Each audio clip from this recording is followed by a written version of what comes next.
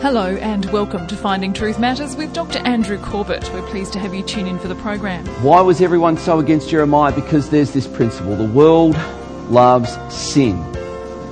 It hates those who expose it. When life gets tough and you're uncomfortable coming up against opposition, it can be tempting to quit following God. The prophet Jeremiah was having a whinge because he was over it, but he couldn't quit because God had put a fire in his bones, as he can for you. Stay tuned for Fire in His Bones. That's Dr. Corbett's topic tonight here on Finding Truth Matters. So this is, again, continuing in our Jeremiah series. Jeremiah, the prophet who wept. And as we look at this, I've entitled this section, Fire in His Bones. Fire in His Bones. When I was 16 years of age, I'd come to Christ aged 15. I had been going to church all my life. I'd been dragged to church all my life. I went to church. I could see no point. I would much rather be on a tennis court. My life was, in my hands, was destined for professional tennis. That was my career path of choice. The language is it had become an idol in my life. But in this instance, I'm wrestling with this call of God on my life, this strange feeling. I can't even describe it, but God was calling me to lay it down because He had a different path for my life. And it was reading this passage that gripped me as a young man and drew me to the character of Jeremiah. As we look at this, let's pray. Father, I pray that you would help me to share this humbly, to share this with the intent of your word. That, Father, I won't force anything into the text, that I won't force anything out of your mouth into the ears of this people. But, Father, we would hear your voice today, and that, Lord, in hearing your word, we would be transformed into the people you want us to be, I pray, in Jesus' name. Amen. What do we want? What do all people want? As we look at this passage, I want to preempt it by saying that we all want attention. We want somebody to show us the time of day. We want somebody to give us some attention.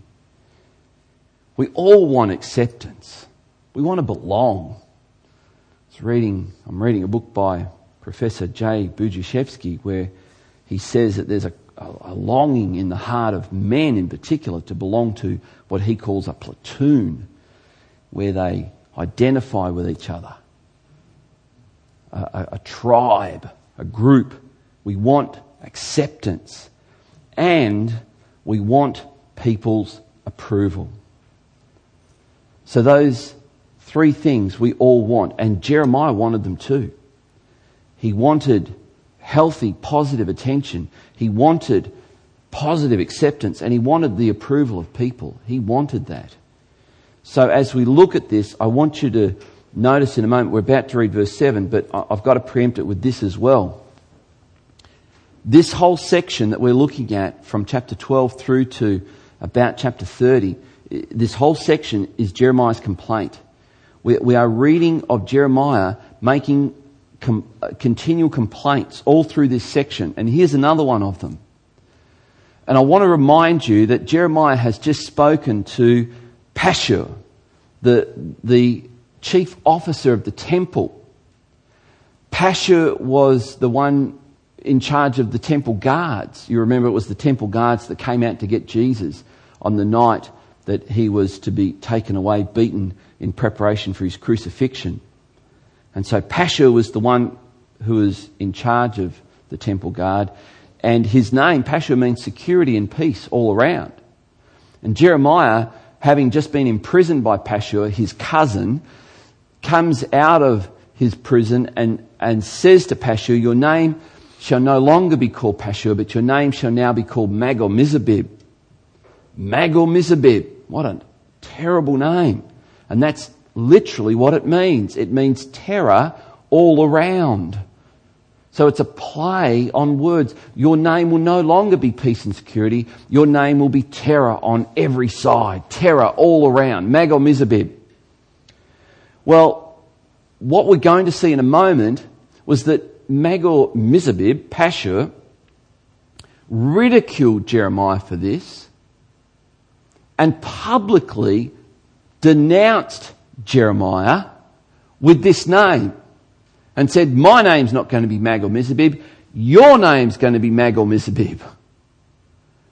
And everywhere Jeremiah went around Jerusalem, people would whisper, Magor-Mizabib, Magor-Mizabib, you're Magor. Like, how petty is that?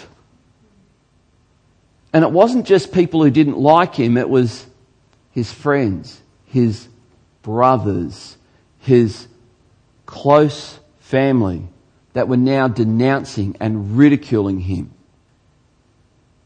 How does he feel? It's in the heart of every person to want attention. Every wife wants attention from a husband.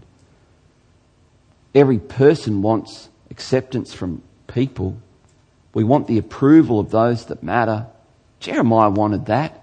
Don't read about this guy and think he was some hard as rock, flint, granite type guy that this stuff bounced off him. It didn't. These things hurt. And now he's about to make a complaint, but I want to show you this.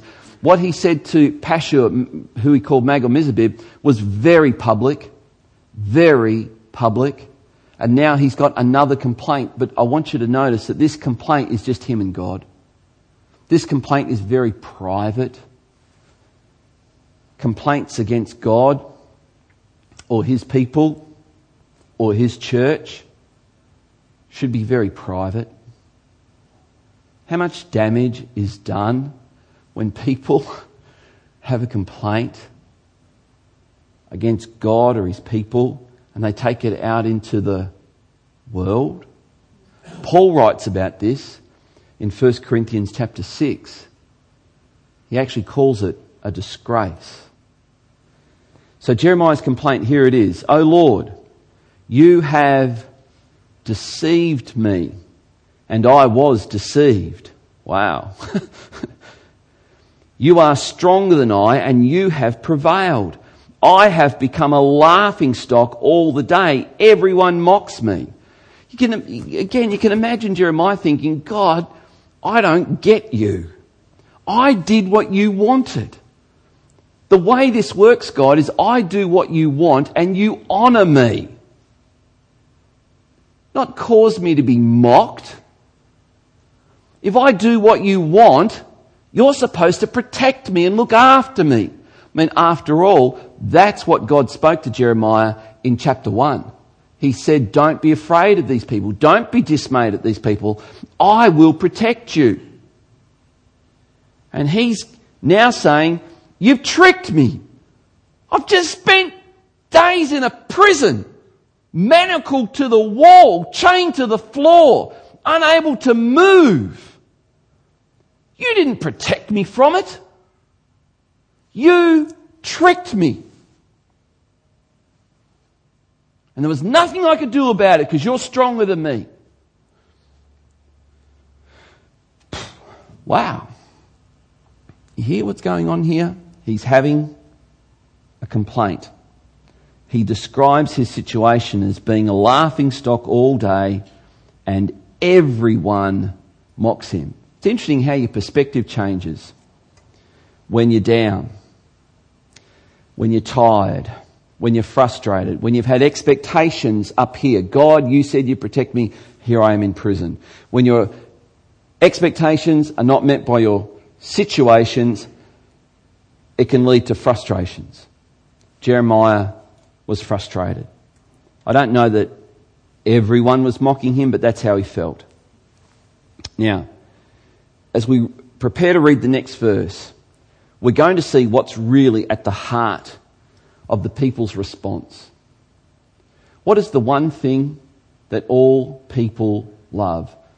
And this is not a trick question. For Christians, this is readily answered. The word is sin. We love sin. We love it. Some people cuddle their sin. Some people hug and kiss their sin. Some people hold their sin by the hand and take it out and show it off. They do that in Sydney once a year. Some people take their sin and wear it as a necklace. We love sin. There's this powerfully shocking verse in the opening chapter of John where it talks about the Word became flesh and dwelt among us, and the world hated him because he was light that came into the world, and the world hates the light. Hebrews talks about Moses forsaking the pleasures of sin. Sin is pleasurable. Sin is delightful. Sin is thrilling. Sin is deceptive. Sin is deadly. Sin is your worst enemy. And the Bible says no one outside of Christ can see what their sin is really like because they are blind. And when you come to Christ, one of the first things that happens is He allows you to see. Once I was blind, but now I see. That's what John Newton, the writer of Amazing Grace, said. So, why was everyone so against Jeremiah? Because there's this principle. The world loves sin. It hates those who expose it. It hates them.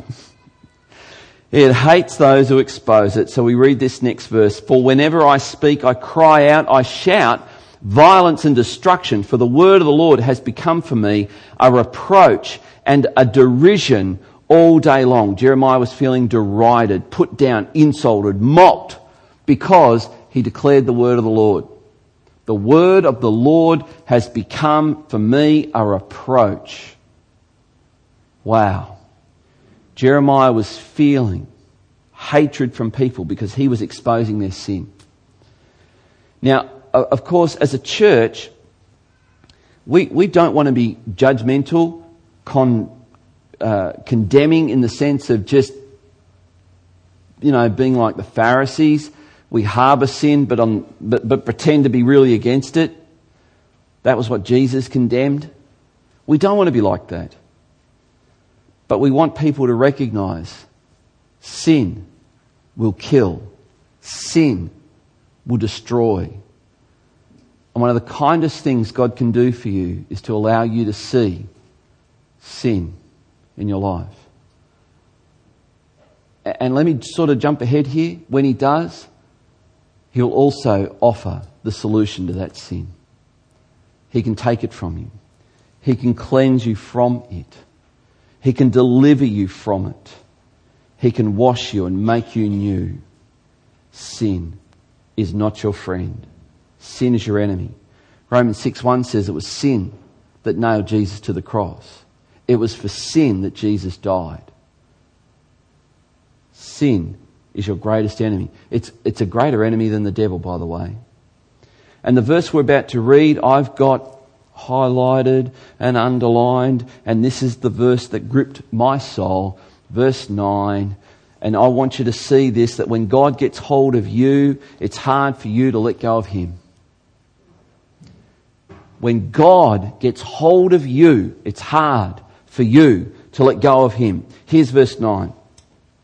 If I say I will not mention Him or speak any more in His name, there is in my heart, as it were, a burning fire shut up in my bones, and I am weary with holding it in, and I cannot. Jeremiah is saying, I want to quit, I want to stop, but I can't, because you've changed me on the inside. You've gripped me on the inside. You've opened my eyes, you've opened my ears. I can never be the same again. I can't stop preaching. I can't stop prophesying because God, you've revealed your heart to me. And I feel what you now feel. And I'm compelled to help people to see it. It's like a fire.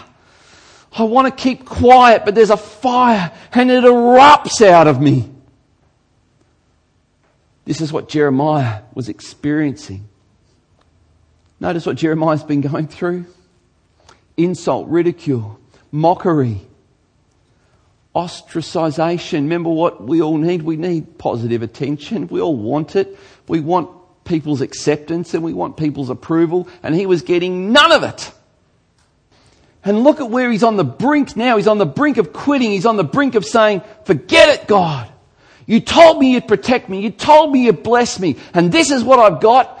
I want to quit, but I can't because I love you. It's hard, but I love you. You've put a fire in my heart. And I want to love you and serve you even though it's hard. And I want you to know that I'm finding it hard. So here's the question. And I thought, boy, if I felt tricked by God, if I felt that nobody liked me anymore, if I felt that everybody was speaking behind my back, if I felt like I was being mocked and ridiculed and scorned, would I want to keep going on doing the very thing that was provoking that? My answer would be, I don't think so. I don't think so. But Jeremiah says, you got a hold of me. You got a hold. There's a fire in me now. And I wonder how close Jeremiah came to throwing it all in. And here's my question. How far do you have to go before the enemy wins in your life? How far? Here's the question. What would the enemy have to do to you to diminish your devotion to Christ? What would he have to do? What would the enemy of your soul have to do to you to diminish your devotion to Christ? What would he have to do? Would it be persecution? What would it be? Would it be, let's list the things Jeremiah went through. Would it be mockery? Would it be betrayal? Would it be loneliness? Would it be persecution? And I put this one in because this isn't in the list, but I think for me it'd probably be success. Very easy to take your eyes off God when you're successful. But what would it take? You turn up at work or you turn up at the club, you turn up in the gym and you say, man, I just went to church on the weekend and I'm just so in love with Jesus, and you get mocked. Would that be the end of it? Would that diminish your closeness with Christ? Would it? It's a question. Here's Jeremiah facing something probably, I hope, none of us will ever have to face. And the question is, what does it take to stop this guy? Because he says God has got a hold of his life. Listen to the next verse. He says in verse 10, for I hear many whispering, terror is on every side. That's Mag-or-Mizabib, by the way. Denounce him. Let us denounce him. Say, all my close friends, there's betrayal, watching for my fall. Perhaps he will be deceived. Then we can overcome him and take our revenge on him. But Jeremiah is going to do something in the midst of this incredibly low point. And this, I would encourage anybody who's really low, here's the remedy. Here is a remedy. He never gave up on the word of God. The psalmist says, I was in despair because the ungodly were prospering. Then I went to the temple and I saw your word, and your word put it in perspective for me. And Jeremiah has done the same thing. You see, the word of God gives proper perspective. What's proper perspective? An eternal perspective. You know, whatever you're going through now, the Bible describes in this kind of language, and it came to pass. It didn't come to stay. It came to pass. And whatever you're going through now, in the future, I guarantee you, we will write the story of your life. Someone will. And for whatever difficulty you're facing now, we will write, it came to pass. It's not going to stay. It's not going to define you. You get the eternal perspective.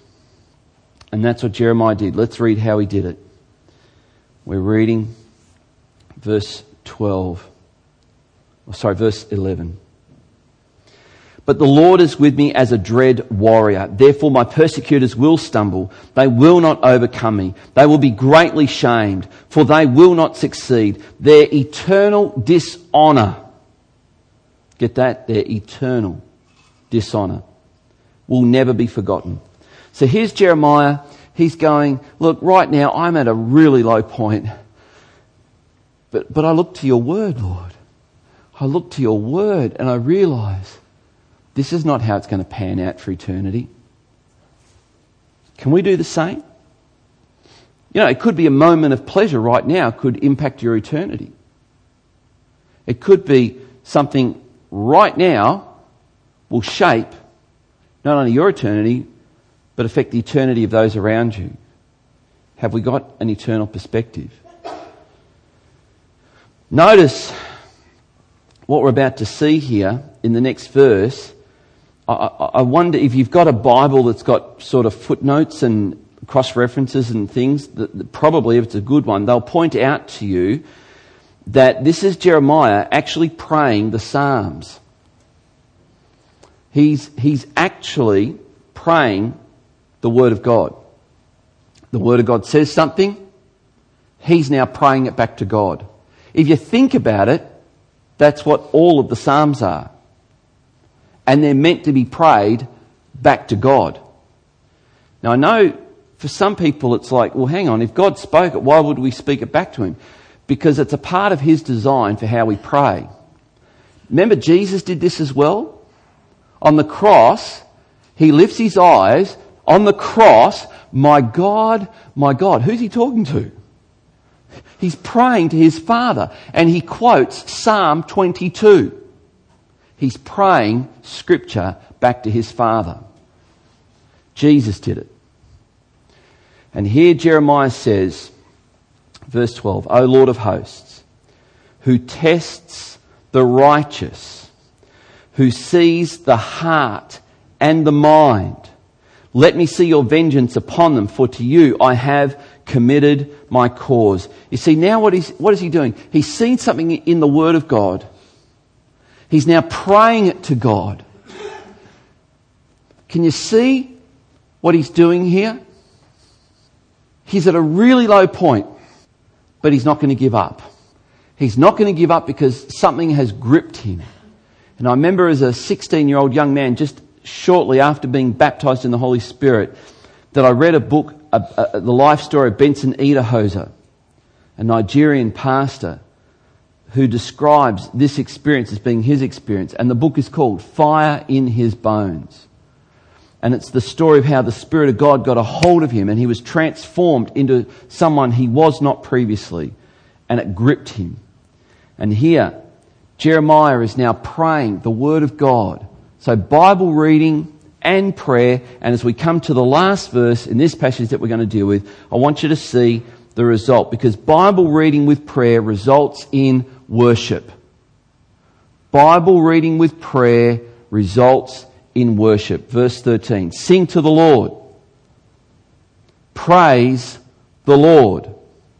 For he has delivered the life of the needy from the hand of evildoers. So you see, Bible reading and prayer results in worship. Let's come back to what Jeremiah and all of us crave. We all crave attention, acceptance, and approval. Here is perhaps the most radical thought you'll ever have before lunch today. God offers his children attention, acceptance, and approval. Gee, I hope that means a lot to you. When no one else does, when you find no other source of it, know this, God's offering it. Jesus, he doesn't just take select prophets now and place his Spirit in them. He offers the Holy Spirit to every follower, every person who will say, Jesus, I want to serve you and I want the strength of your Holy Spirit to be able to do it. When I look at this passage, I look at a man who experienced the occasional touch of the Holy Spirit upon him, because that's old covenant. But we live in the new covenant. In the new covenant, the Holy Spirit doesn't come and go. The Holy Spirit abides. When we get low, the Holy Spirit can be like a fire in us and kindling something afresh in us. Paul, writing to Timothy, tells Timothy, fan it into flame. Stir it up within you. That fire that God can put there. And it's that fire from God that when the enemy has thrown everything and the kitchen sink at you, that you go, I'm going to keep going. I'm going to keep reading God's word. I'm going to keep praying. I'm going to keep worshipping, because I love Jesus. And He's put a fire by His Spirit in my soul. Oh God, I love you and I worship you. And that's how Jeremiah finished. And if he could finish like that under the old covenant, what better can we do in the new covenant? Let's pray.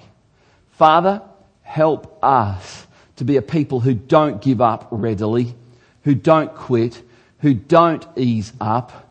Father, when it gets hard, when there are things that come against us, I pray that you would give us the grace to continue on. Now, Lord, I pray for everyone listening to me right now. Perhaps there are some who have never given their life to Christ. You've never surrendered to Jesus. And perhaps for you right now, life is really, really tough. If that's your story right now, you need to give your life to Christ. You need to surrender your life to Christ. Perhaps you're a believer and you've let go of Christ. Come back. Grab his hand. Walk closely with him. Invite him to have his way in your life. If that is you, you know that you've never surrendered to Christ, would you pray this prayer? A prayer from your heart. Lord Jesus, please have your way in my life. Forgive me of my sin. I'm sorry. Help me to live for you, I pray. Amen. Amen. When God puts a fire in your bones, there's no quitting, because it's His power that keeps you going. More from Dr. Corbett next week. Podcasts and Finding Truth Matters resources, including tonight's program Fire in His Bones, are available via the website findingtruthmatters.org or by contacting us at Legana Media, PO Box 1143, Legana, Tasmania 7277. Dr. Corbett is pastor of Legana Christian Church and president of ICI Theological College Australia. We look forward to joining you again at the same time next week for another Finding Truth Matters.